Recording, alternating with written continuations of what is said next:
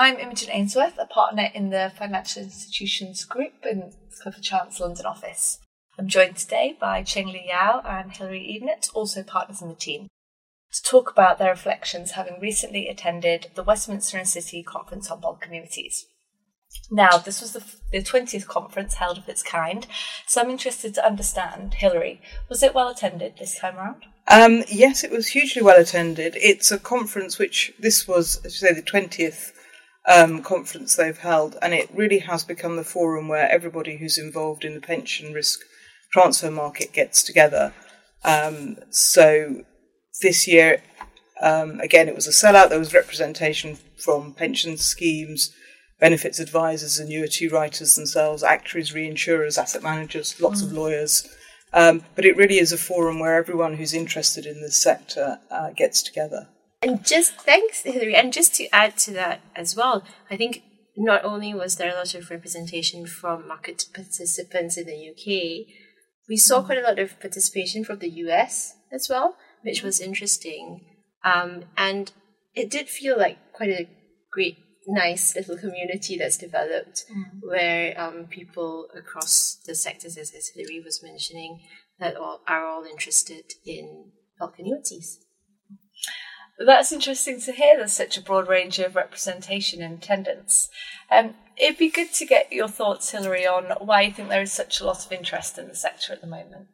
Yes, and speaking as someone who's attended the conference over quite a long period of years, things have changed quite a lot.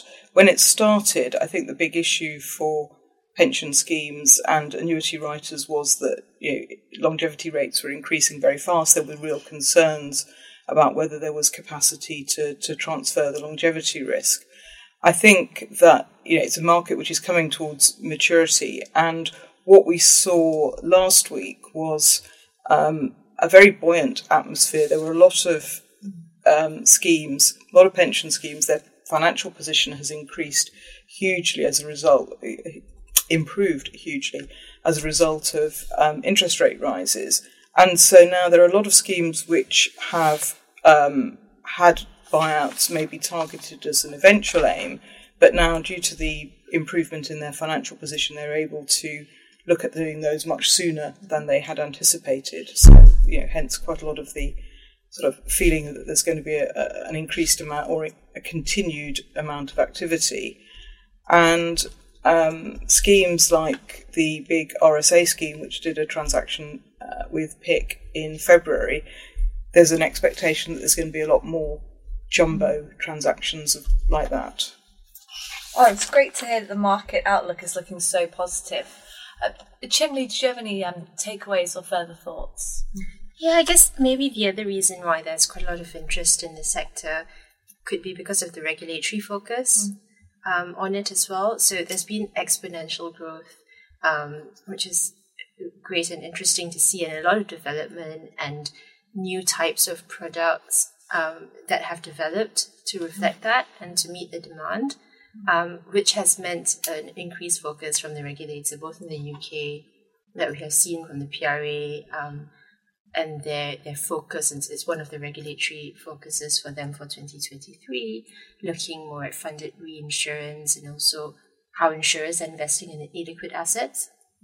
And also further afield, the BMA having their consultation on capital requirements for Bermudan reinsurers. So I think all that regulatory focus has also led to an increased interest in that sector. Yeah, and you mentioned that regulatory focus, of course.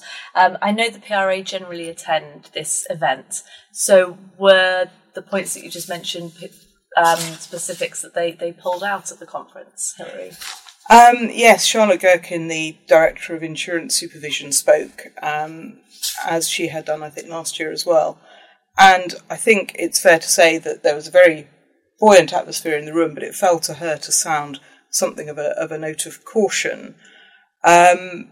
She flagged that, as Cheng Li said, this is an area which is quite high up the PRA's list of priorities.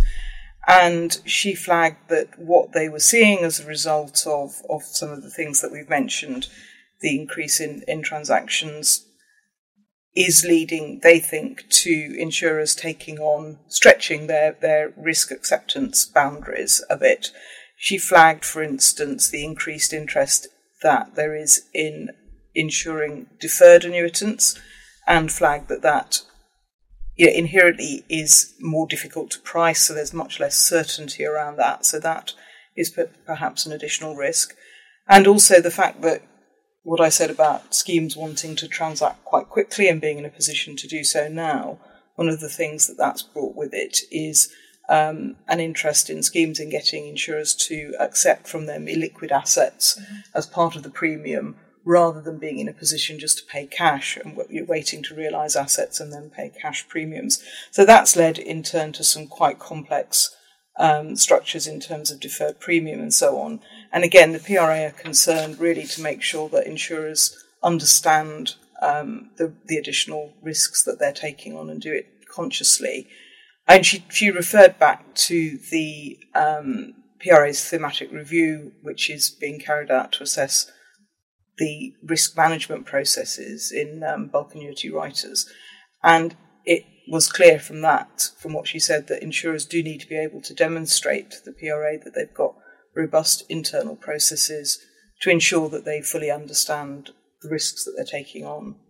She also talked a bit about her speech on the same subject last September, where she flagged that the PRA was looking at, in particular, at funded reinsurance structures, being conscious of the support that's being offered to the UK annuity writers by the reinsurance market, both here in Bermuda and in the US.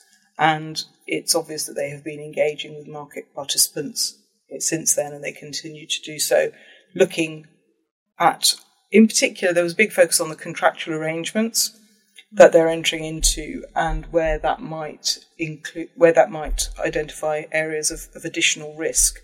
They're looking at things like recapture events and the level of uncertainty that there may be around the circumstances in which risks have to be recaptured. They're looking at things like wrong way risk around collateral, the risk that if the quality of a collateral portfolio may deteriorate if the financial condition of the reinsurer declines. They're looking at issues around collateral management and making sure that the risks of valuation, credit rating and so on are adequately mitigated. And then looking at management actions and the level of uncertainty that there may be around what an insurer would do if it did have to recapture, and the costs of putting alternative arrangements in place. So all of those are things that they are concerned to make sure, again, really that insurers understand what they are taking on, and stressing that, because what they're taking on is the responsibility for paying pension payments, which goes, potentially many decades into the future, particularly with deferred annuitants. So insurers and their boards need to be able to demonstrate that the risks can be managed over the whole term of the contract. She also then went on to talk about the new proposals, or the proposals for what will become Solvency UK, and confirmed, which I think was the first time we've seen, confirmed that the PRA have really accepted the government proposals that were being consulted on, and we're now moving really towards the implementation stage. And there's a raft of new supervisory measures which will come in as a result. So there are some which are going to be attractive to participants in this market, because there's going to be changes to the risk margin calculation, there's going to be changes to the eligibility criteria for assets which are going to be put into matching adjustment portfolios. So there's some distinct pluses for the industry, but there's also going to be a focus on increased and regular stress testing, with results being published on an insurer-by-insurer basis, and a focus on requiring senior managers to testify that the sufficiency of the fundamental spread they're applying to assets will accurately reflect the position. They're really focusing on trying to make sure senior management have paused for thought and are going to sort of put their name to an appropriate. I think we're going to see what we are going to see, she said, in June is the first tranche of consultation papers, and there will be another tranche in September. So I think it's going to be a busy summer for insurers and their advisors, going through those to see the detail. Yeah, it certainly sounds not a complete surprise what she set out, but really building on and reinforcing the areas of focus that have been previously set out, as you say, in previous speeches. But certainly good to get as much insight as possible on, in particular Solvency II and the regulators' expectations for insurers, senior managers, and I'm sure everyone will be waiting with bated breath for the thousands of pages of consultation paper to read. Cheng Li, was there anything else that you thought worth touching on or wrapping up with? Yes, well, we're all waiting for the consultation papers to come out, and we're looking to hold an event to look in more detail at some of the issues we've been discussing today, especially the legal aspects of those issues. And also just a final note to say that Hilary, Imogen and I are of course available to discuss anything we've covered today in more detail, so please do reach out to us if you've got any queries.